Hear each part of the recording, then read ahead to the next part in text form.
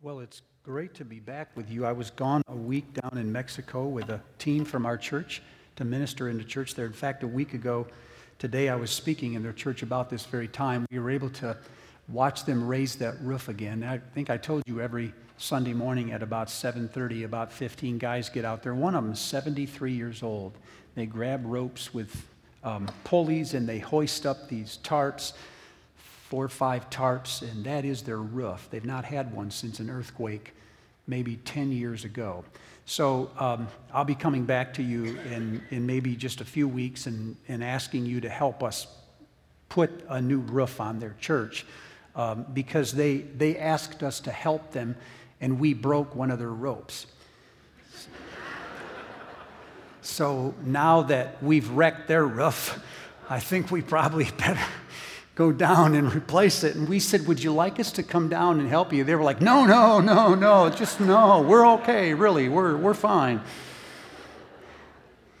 It's a strong church of maybe 350, 400 people. They meet all over the city, and if they can get there by public transit, they meet on Sunday morning, and it's a thriving congregation. And I hope someday that you will get to meet more of their people. In just a few months, we're going to have their pastor come up and preach in our church. And don't worry, he speaks in impeccable English. But I think you'll enjoy getting to meet him again. And so I was greatly encouraged by that trip. I think the highlight of the trip was last Saturday when we met in the front yard of a small home. We'd been there all day for a dental clinic, and 2 people came out of the clinic and were involved in conversations with the Mexican brothers, and as a result of that gave their lives to Jesus Christ. I remember them calling us over and saying, would you come and pray with us? We'll translate, but would you pray with us while Albia gives her life to Jesus Christ? What a humbling moment that is. Every time that happens to me, I think the same thing happens. I have mixed emotions. I'm excited for the person, but I'm also cautious and guarded because I always wonder what's going to happen after this. On the plane coming back, I was reflecting over some people that I was with when, to use the words of Paul, the Lord opened their heart and they received the gospel. And I'm just fascinated by how powerful God's work is. I remember the young lady that came into the office some years ago and just sat down. I'd never met her before. She'd never been in church. And she said, I want to dedicate my new baby to God. And when I asked her why, she said, so my baby doesn't go to hell. That's all. That led to a conversation about what is involved in dedication and what that meant as a parent. And she came to the conclusion that day that she really shouldn't dedicate her baby until first she dedicates her Lord, that this was a turning point, her own life to God. And so there in that tiny little cold office, she bowed her head and gave her heart to Christ. I remember I was explaining to her how the wages of sin were death, and she said, I am so far in sin, you don't need to explain this to me at all. I know all this. Just get to the point. And I wanted to say, I'm a preacher, not a soul winner. Let me finish my stuff. But I didn't. Steve came to the service one morning, grew up Jehovah's Witness, mother died, never went back to any religion at all, followed his wife who just found Christ at church, sat there, listened to the message. I spoke on how we always put decisions off. He left the service that morning visibly shaken. Members saw him walk out. They said, he's a brand new guy. I think you've ticked him off. You probably should go talk to him. So I called an older guy in my church and said, would you come with me? We got to go see this guy and see what's happening. When we knocked on his door, he said, I'm surprised. I wasn't expecting to see you, but come on in. I need to tell you why I've decided to follow Jesus Christ. I said, wait, can't I talk you into this or something? And I just remember, a guy, we're talking about a guy that lost $40,000, $50,000 a day in his gambling addictions, would just turn around, make a 180-degree turn when he found Jesus Christ. His life, his whole family followed that passion.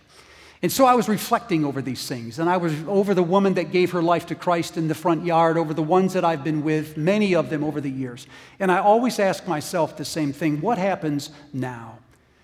Every year at district conference, we report the number of people that converted. By that, we mean the number of people that invited Jesus into their life. But there's not a lot of reports about how many met certain milestones after that point. It seems to me that there should be some celebration of milestones that come later, but we're having a hard time defining those sometimes and then really tracking who has met those milestones. If the statistics that I've read are accurate, 1 out of every 7 people who give their lives to Jesus Christ will revert to some previous behavior to the point where they will say, I never made that commitment. I don't think it meant anything. It doesn't mean anything now. 1 out of 7 will completely revert to their former way of life with zero difference at all.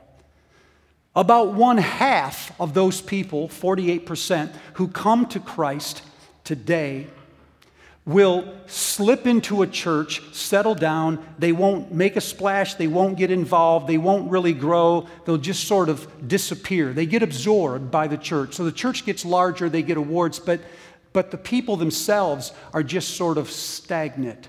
1 out of 4, about 26%, will come into a church and they will become active. They'll participate in some ministry and they'll be very active, but there will be no clear direction when we talk to them about where this spiritual life is going. They're not able to articulate for us what a full disciple looks like or how you get there. About 1 in 10 who come to Christ today will actually go forward in their faith. And if the numbers I've seen are accurate, about 1 in every 100 will come to the place where they love the Lord their God with all their heart, soul, mind, and strength, and their neighbor as themselves. So my first word to you is, lots of times when you're stuck, it isn't your fault. Things happen in the spiritual journey, and we're not ready for them, and they throw us off course. In Michigan, when it snows, people don't stop driving. Now, if you're from anywhere from North Carolina down, this shocks you. But it's true up there. They really don't. In Michigan, where you get lots of snow on both the east and the west coasts, when the winds turn and it comes off the lake, you pull the shades, rent movies, because it's done for a couple of days.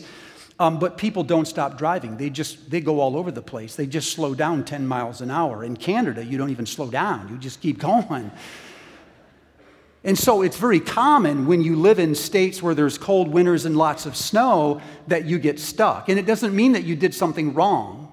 It just means that you lost control of the vehicle and now you're in the ditch. And you just learn to live with this.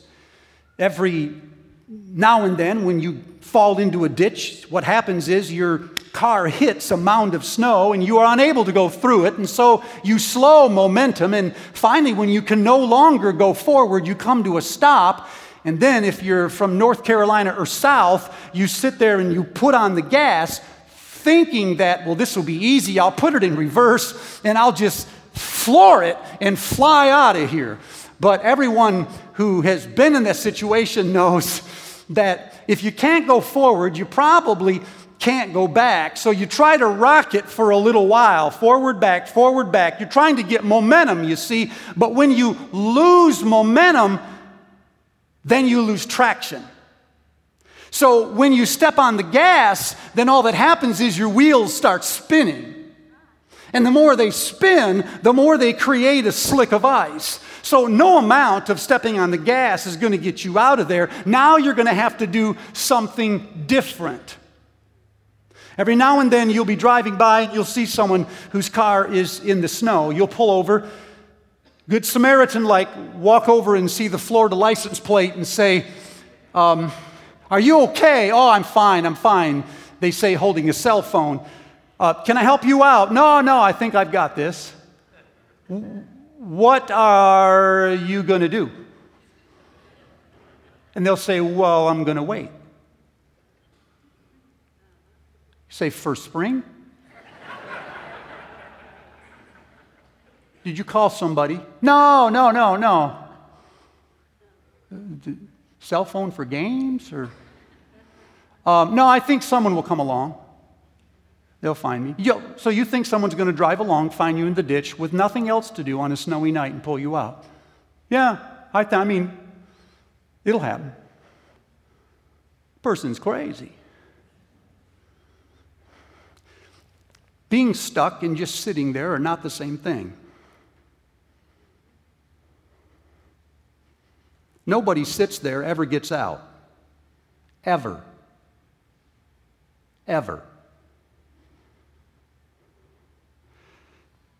So there are people now in the middle. They haven't washed out. They haven't let go of their faith. And on the other hand, they haven't moved forward. There are now two categories, not one. There's a category of people that are stuck. They're spinning, trying new things in everything they try. More services, more plans, more ideas. They get no traction. But they're still trying. Stuck is motion without progress. It's cost without benefit. It's a form of godliness, but no power thereof. Sitting there is another situation. Sitting there is a form of quiet despair. So now in between those who washed out and those who are growing are those who are spinning and those who think this is as good as it gets. Maybe this Christian life is easy for some people, but it isn't easy for me because I'm not naturally religious like you are. You see it? One more time, I won't ask you to self-identify, but can I assume that there's a fair number of people in our congregation, you who are in one of those states? Can I have the rest of this time specifically with you? The beautiful thing about our passage is that it speaks to people who I think are stuck. If you look at 2 Peter chapter 1, verse 3, this is what Peter says. God has already given you everything you need for life and godliness. What a statement. Man, he just said, God doesn't need to do anything more than he's already done. You don't need some new act or new dispensation of grace. You already have at your disposal everything that you need to get moving again. So no talk about how, well, that sin or that thing in my past kind of disqualifies me. This is as good as it gets. No. Peter says, you already have everything everybody else has, even the ones who are taken off. Now, you may not be using it in the same way, but please, can we just start here and say, you already have it now. You're not looking for some magical phrase or formula or secret code to get your spiritual life going again. You have the code. You got it. Then in verse 4, he says, in addition to these things, God has given us great and precious promises that we should be participants in the divine nature. Listen to what Peter is saying. He is not telling you that you will be just a fully devoted follower of Jesus Christ. He is not talking here about simply following Christ. He's talking about being intertwined in the very life of the triune God. You know how we mentioned this stuff in the series Possessed? This is what he's talking about. He's saying the life, the nature, the energy that proceeds from the Father, the Son, and the Spirit. You can be absorbed into that. Oh my goodness. So the really good news is, if you feel stuck this morning and you feel that this is as good as it gets, it's not because your expectations for religion were too high. If anything, they were not high enough. whatever you have and whatever you feel, you already have what you need to be more. In fact, God has already designed it so you will be more. So this is where you just breathe a sigh of relief. You saw, it's amazing. That is really, really good news. So what do? You guys, in verses 5, 6, and 7, he lists 8 virtues. Starts with faith. He says, add to your faith. And he ends with love.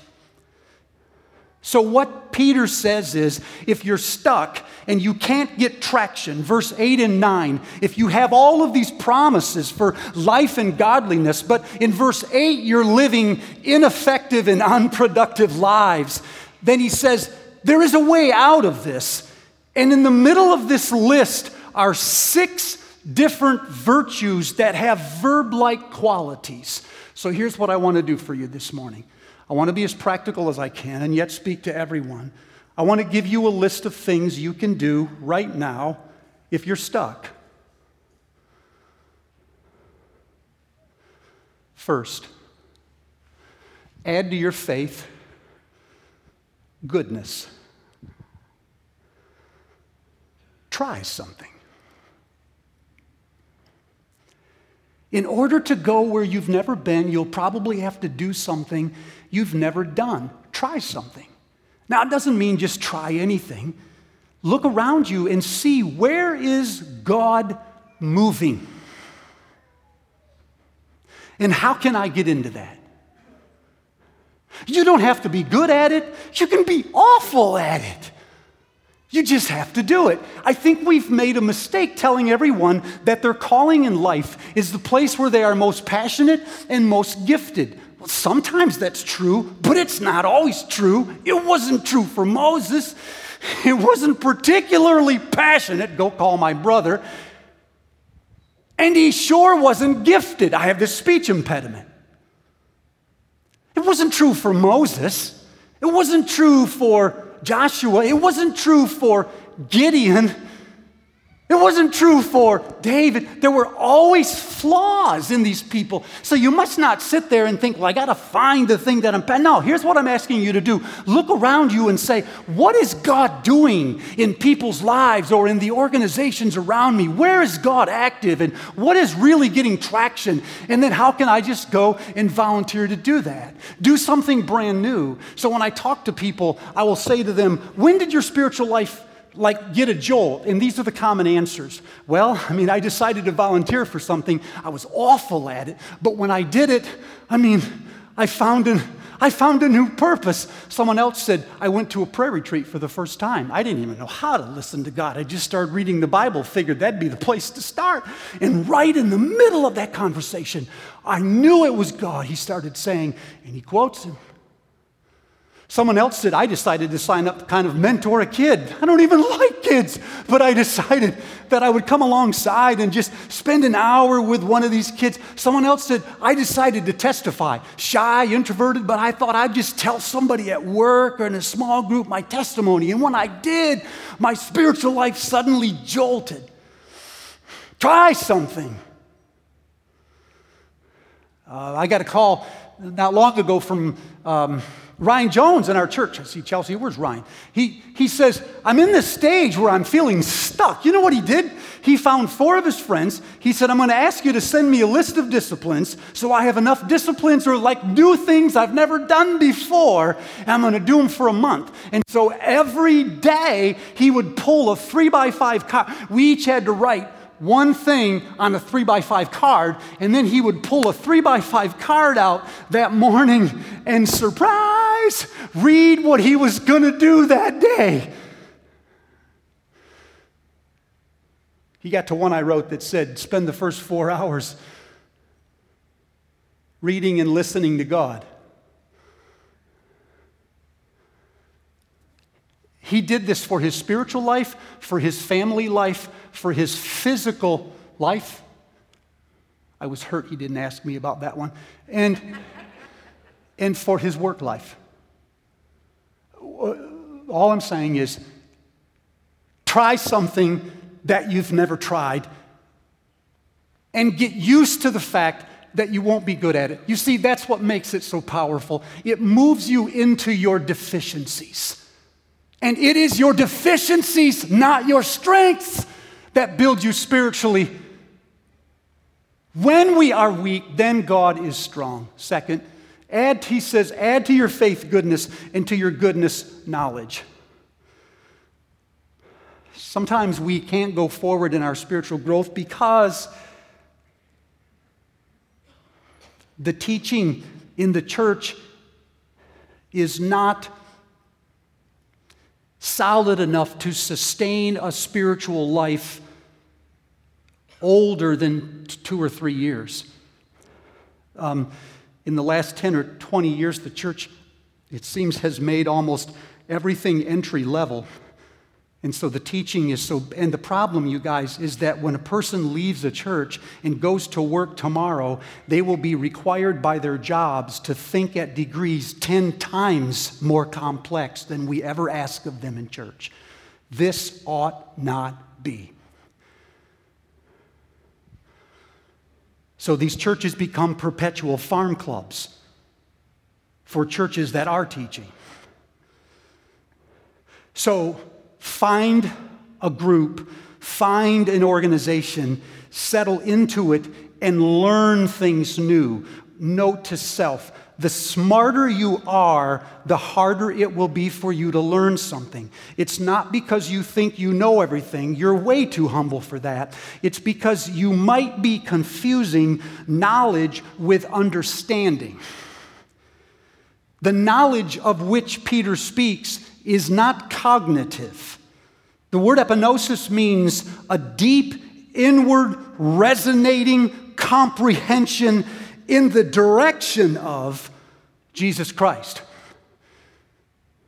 So don't settle for simply reading stuff and understanding it. It will dawn on you. Has that happened to you for anything, right? There was a guy here yesterday. We did a funeral here yesterday. He's like 80-some years old. And partway through the funeral, his message, he said, just recently, I have learned what up to now I have only believed. You see the difference? I remember Ross Hoffman 3 years ago today. He left us suddenly. I remember him standing right here in the middle aisle, arms flailing. I was here, no one else in the sanctuary, when he said, "Oh my goodness, Pastor Steve, there's a whole new economy out there." I said, "What do you mean?" He said, "Things are not what they seem." Go on. He said, "We have the wrong values. Stuff that we think is hugely important is not that important, and stuff that we think is trivial is very important. Our value system is jilted," he said. He's been a Christian for years, but that was that moment. You see what I mean? It was that moment of comprehension. This is one of the areas where God frequently breaks through my stuckness. I remember years ago when I read for the first time The Humanity of God. I was already having thoughts that were pointing in that direction, and then all of a sudden I read this piece in order so I could preach something. The truth of the humanity of Christ, it's like someone just pulled back the curtains, and I remember setting the pen down and getting up and walking around the building and thinking to myself, if this is true, this changes everything, and if it's not true, I am in grave danger. It was one of those moments again. Last spring when we did the Possessed series, that was another big moment for me just before that, when it began to be clear to me that what God wanted for the normal Christian life was a life possessed by the Holy Spirit, through which He channels His grace and His power. And while that may seem ordinary to you, it's the fresh comprehension of these things. And so if you need to learn something, oh man, there are people all around. Look around here. This room is filled with really smart people. But you want people who won't just teach you academic knowledge. You want people that are living in deep places. And you want to get next to them. You want to read what they're reading. You want to get in their groups. You maybe want to audit their classes. Now learn things that you don't know. So God has something to light fire to. We got to move along. He says, add to your knowledge self-control. It's a really bad word. The word literally means it's to take grip of oneself. It's a rare word in the New Testament. It's used common in secular Greek, and it means to grab hold of oneself. So if you think of it as self-control, then you see it as restraint or moderation. But if you see it as taking hold of yourself, it becomes discipline. Practice something. Start a new practice. So I had a group of small group leaders. We got together. There were 12 of us. We met every month. I said, we all need to grow. We need to be more than we're calling our people to be. And so I said, I'm going to list the spiritual disciplines. I listed maybe 20 or 30 spiritual disciplines. And I could only name 10. So I made another 20 up. Just said, here are things that if you did them, they would be brand new. So what I'd like to do is go around the room and just name 2 that you've never done before, and then I'll write your name next to that discipline. So look them over, because from now for the next year, every time we meet, we're going to hear from you. You guys, there was a direct correlation between people who were practicing these disciplines and those whose lives were growing. So one of them said, I will commit every morning to get up an hour earlier and read one of the Christian classics. I listed 10 or 15 classics. She picked one. And I said, just read it. Not a chapter a week, whatever you want. Just read it. And it was fascinating to watch people run into new depth, new insights, and to watch their lives elevate. So, practice something you've never practiced before. 2 of them.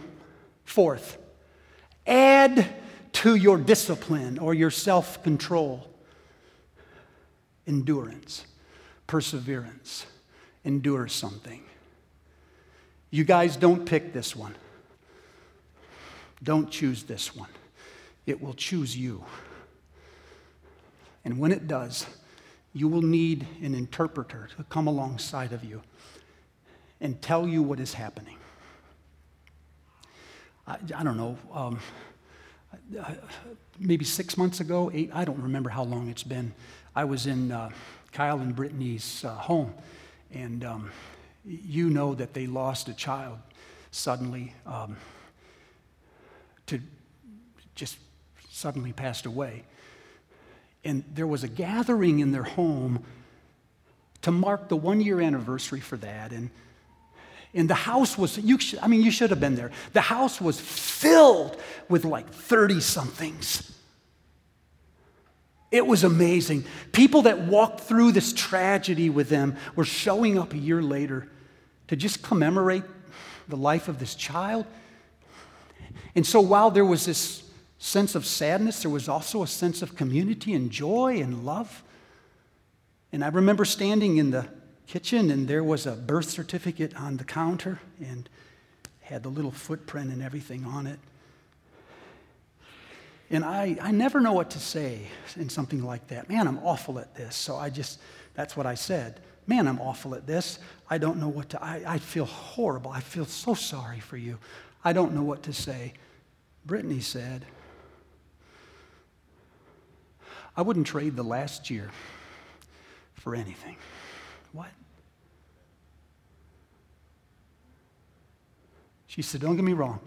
I would take my child back in a heartbeat. But if I cannot, what God has done in our lives in the last year has been extraordinary. That's why I say, don't choose this. But when something happens to you, remember this.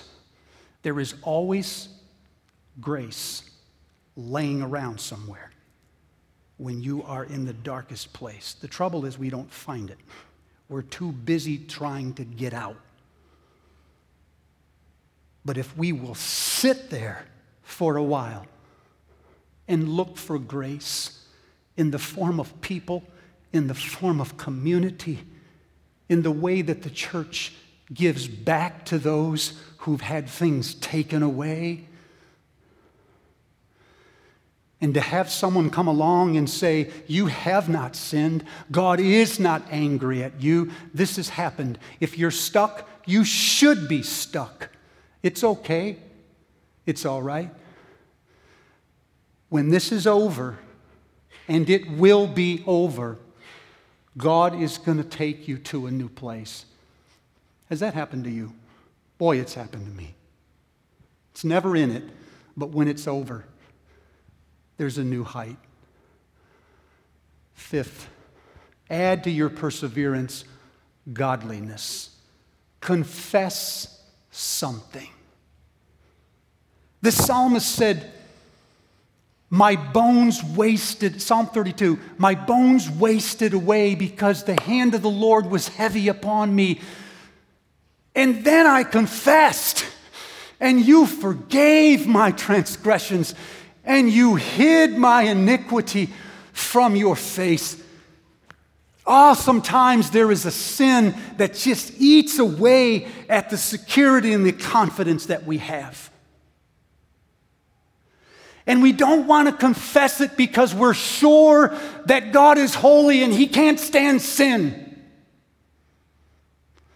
But the truth is, it's almost never your sin that keeps you from God. It's the apparatus that you build up around your sin in order to justify it. It isn't the sin, it's the way you rationalize it, the way that you make it seem normal, like everybody does it. Because you see, that's what stays with you forever. It isn't the sin, it's what you do next. And so maybe some of you this morning are stuck because there's that thing that you haven't confessed. And can I just encourage you, man, bring it out before God. Talk about it. Name it. Describe it. Talk about what it's doing to you and how you want to be free from it. Ask Him for the power of deliverance. And then if I can add, make restitution. Make it right. Not long ago, I talked to someone who was going on for a while about his youth and how charming he was to this person or that person. And partway through the conversation, I said, can I interrupt you? I bet you lust has been a problem for you for a long time. There was a long pause. And suddenly he started to gush. Confession after confession after confession of multiple affairs. And when he was through, he was ready to let it go. He just said, I can't believe I've told you things I've never told anyone. I feel so much better about this. I said, listen, confession does nothing if it does not lessen the impulse to do it again. So make it right. Now you have to go make it right. You have to have those hard conversations. And you have to build firewalls in your life so it does not happen again. Last, add to your godliness brotherly kindness. The word Philadelphos literally means the love of the community. So I think what he's saying is add the love of the community. Join something, get into something, belong to something. Sometimes we'll stand up here and say to you guys, hey, we're starting new small groups. We'd love for you to join. I know some of you are thinking, you just want to build a small group ministry. I'm not wired that way. Listen, lone wolves suffer. People who belong to thriving communities and that give themselves to those communities in the week. They don't just attend. They actually connect and engage with the members during the week. Those people almost always thrive. So here's what I'm asking you to do. There are 6 things, and the rule is this. If you're stuck, choose one, and you'll get traction. Maybe you'll look around you and say, what opportunities have presented themselves? I mean, they're right there. All I got to do is seize them. And maybe you'll look behind you and say, where are the places in the past where God has used to get me unstuck again? But look, that's what I'm asking you to do. If you find yourself stuck this morning and you want traction, find one of these things and say, for the next 2 months, that's right, 2 months, 60 days, I'm going to practice this. One of these will give you traction. Add one, and you'll get momentum. So even if you're really good at one, you'll look at this list again. We'll put them up in a minute, and you'll say, you know what, that's one I think God would love for me to do. Write it down. And then for the next 60 days, if you can discipline yourself to practice that faithfully, if you can live with trying for a while without seeing immediate results, I believe in 2 months' time, you will hear traction.